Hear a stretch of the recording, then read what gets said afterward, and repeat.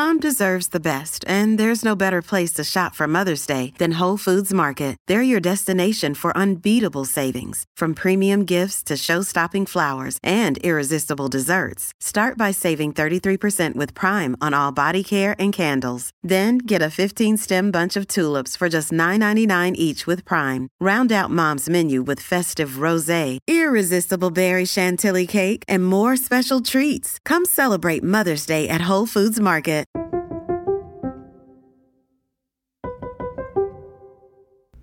Welcome to Happy Class. This is a special bonus series of the Live Free Creative podcast, where I, Miranda Anderson, give you a little bit of an inside scoop into my Master of Applied Positive Psychology program at UPenn. I am going to spend the 2022-2023 school year diving deep into the science of well-being, answering the question, what makes life worth living? And I'm excited to share little bits and pieces along the way with you. So whether you're interested in what's it like being in graduate school as an almost 40-year-old, or if you, like me, are interested in living a little bit better life, I hope that you'll enjoy these quick, thoughtful insights as to the things that I'm learning and what I think about them. Hop into my backpack. Let's head on in to Happy Class.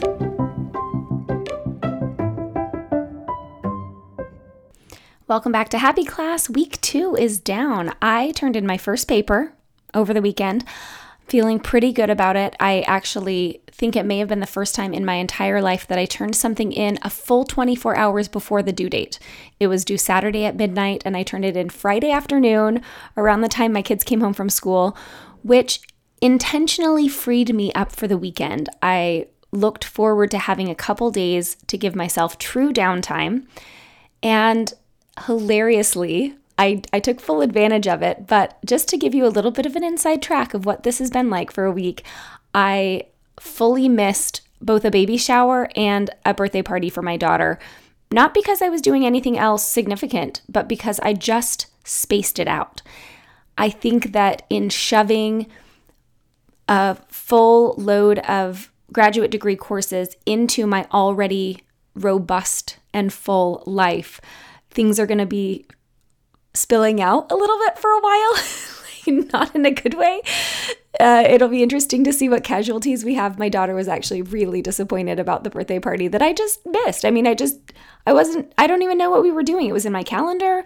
It was in my phone. I need to put alerts on things, I'm realizing, because I just can't hold it all in my head. So, and both of these things we had discussed like earlier in the day. I had talked to my husband about, oh, I have this baby shower this afternoon. I've been looking forward to it. And then during the baby shower, I was hammering shingles into the side of my house. It was a fun project and I was knee deep in it, but I had been planning on going. So needless to say, I am going to be figuring out how to fit the pieces in a meaningful way throughout this process. I have that one project turned in. I'm actively working on another paper, a group project, a peer review, and about 1,000 pages of readings that all are due in staggered instances over the next 3 weeks before our next on-site, the beginning of October. So things are going very interestingly in the learn how to fit it all together in one life process here. As I've been going through the different assignments and ideas for this next few weeks of class, I have come back and back and back to this research and theory presented by Isaac Preletensky in a lot of papers, but also most recently in a book that he wrote with his wife, Aura, called How People Matter: Why It Affects Health, Happiness, Love, Work, and Society. Isaac and his wife are both professors at the University of Miami. Really interesting lectures. He was actually one of my favorite lecturers in our first week of on-site. His introduction and his initial discussion had me rolling. I mean, he has the best sense of humor. He's Argentine born. He's lived all over the world. And he just has the funniest sense of humor. So I was actually just kind of surprised by how candid and funny he was in his research introduction. And then he dove into this idea of mattering. In this book, Isaac talks about these two symbiotic components of mattering as feeling valued and adding value. He talks about feeling valued and adding value as these complementary, interdependent ideas that can create virtuous or vicious cycles. I want to define those two a little bit further using his definitions, or their definitions, Ora and Isaac's definitions from the book. Feeling valued and adding value. By feeling valued, they mean feeling worthy, acknowledged, and appreciated. By adding value, they mean making a meaningful contribution to yourself and others. I thought this was a really interesting way to think about life, to think about well-being. Are you feeling valued? Are you adding value?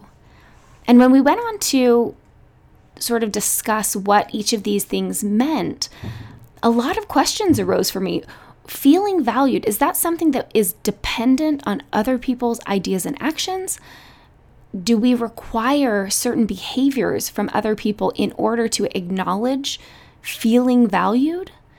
Do we add feeling valued by ourselves independently as something that can contribute to our mattering? Like if I feel like I'm valuable, like I have inherent worth, does that somehow buffer against someone else ignoring me or not being acknowledged in the way that I would hope?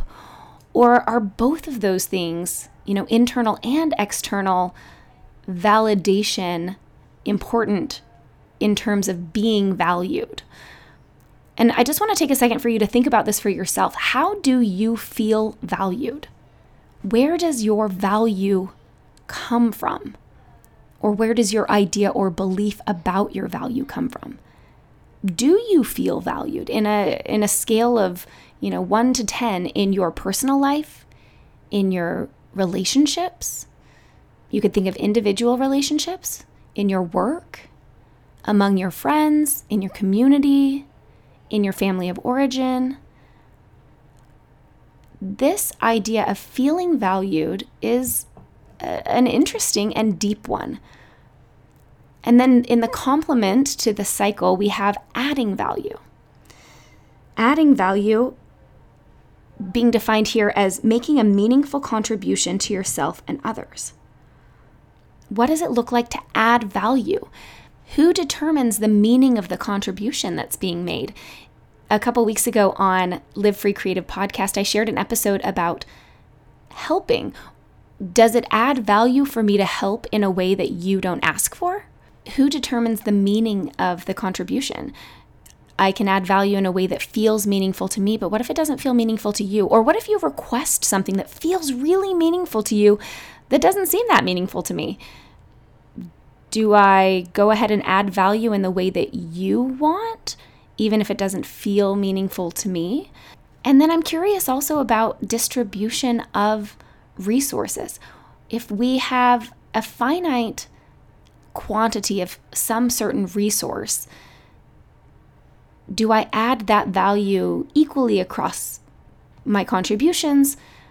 What is the division of labor if I'm giving value to myself and others as part of this piece that Isaac and Ora talk about? What piece do I give to you and what piece do I keep? How do I add value to myself and others? Is that a simultaneous act, or is there an order of operations? You can see how even such a simple thing as mattering, I think we would all agree, yeah, of course people want to matter. People matter, feel like they matter in different ways. And then if we take Isaac Prelatensky's research, this definition of mattering really being made up of feeling valued and adding value. And he specifies across some certain fields, so community, work, relationships, and self. In those 4 areas, do we feel value and add value? Do we feel valued by others and ourselves? Are we adding value back to others and ourselves?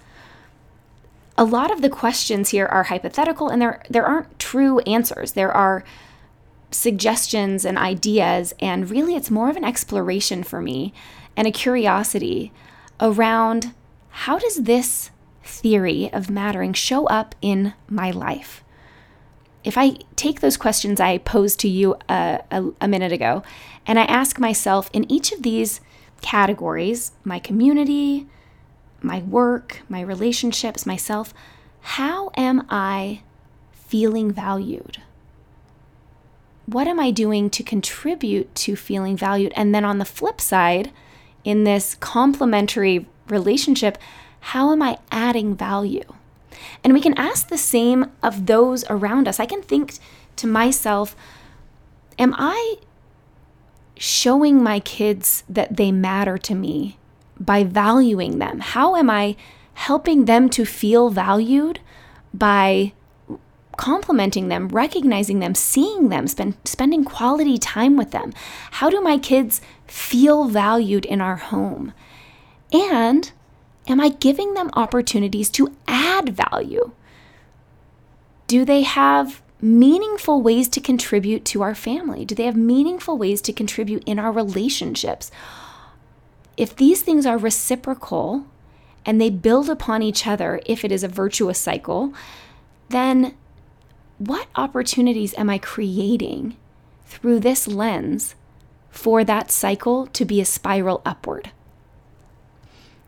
Shortly after I read the chapters of this book that were required for our summer reading before our first discussion and actually meeting Isaac and being able to listen to him live, I went to dinner with a good friend who owns a company here in town, and she was expressing some concerns about some of the dynamics of the employees. And as I tend to do, offer occasional unsolicited advice, I mentioned this idea that I had just been reading about and said, I wonder if there's a way to have these employees feel more valued in order to come to the other side of the circle, which is that they add value.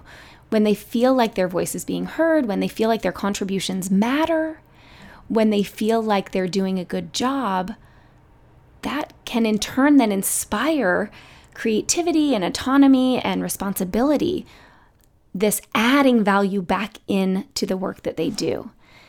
And I think in some ways it feels like a chicken and an egg. If you feel valued, you're more inspired to add value.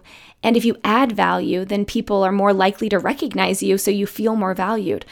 I think what matters most is that somewhere something begins, something changes. If you want an increase in the well-being of a relationship, an institution, a community, Isaac would say, you've got to have these two components of feeling valued and adding value. And the specific pathways, the specific answers and dynamic solutions that you come up with for how those things are carried out are going to be as individual as the relationships and the institutions themselves. I think it's an interesting question to ask, and it's something that I've been pondering on for a couple months now since I read this book and listened to Isaac's discussion a couple weeks ago, and now continue to work on assignments and papers around this idea of wellness as mattering. And so I thought that I would share it here in Happy Class for you to ponder for yourself in your life, the communities you're a part of, the relationships that you have, your relationship to others and your relationship to self. How are you feeling valued? And how are you helping others to feel valued? And also, how are you adding value and providing opportunities for others to add value? And as you feel valued and add value, that spiral, that virtuous cycle can continue on and up and up. Your capacity to add value grows as you feel more valued, and your feeling valued grows as your capacity to add value grows as well. It's a beautiful back and forth, a lot of sort of interesting ideas. I didn't mention last week, and I want to share here, I had shared on Instagram that one of my favorite quotes that came out of my first live week of classes, which was last week, and now I've just still been, working on assignments, is James Pawalski, the director of the program, said that he isn't interested in answers except for those that bring him to deeper questions. I feel like that is a lot of what this work is going to look like over this next year. Discovering what are the important questions. A lot of these ideas don't have specific answers. They have questions to ponder on, to consider, to experiment with, and to settle into an answer or a solution that feels like the best way for something to work right now in your life or your community.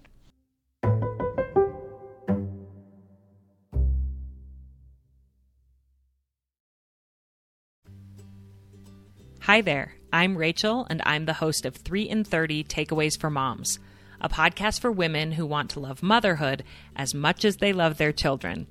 In each 30-minute episode, my guests and I give 3 actionable takeaways that will help you make your family life a little better each week. I'd love for you to give us a listen. Listen to 3 in 30 Takeaways for Moms on the iHeart app or wherever you get your podcasts.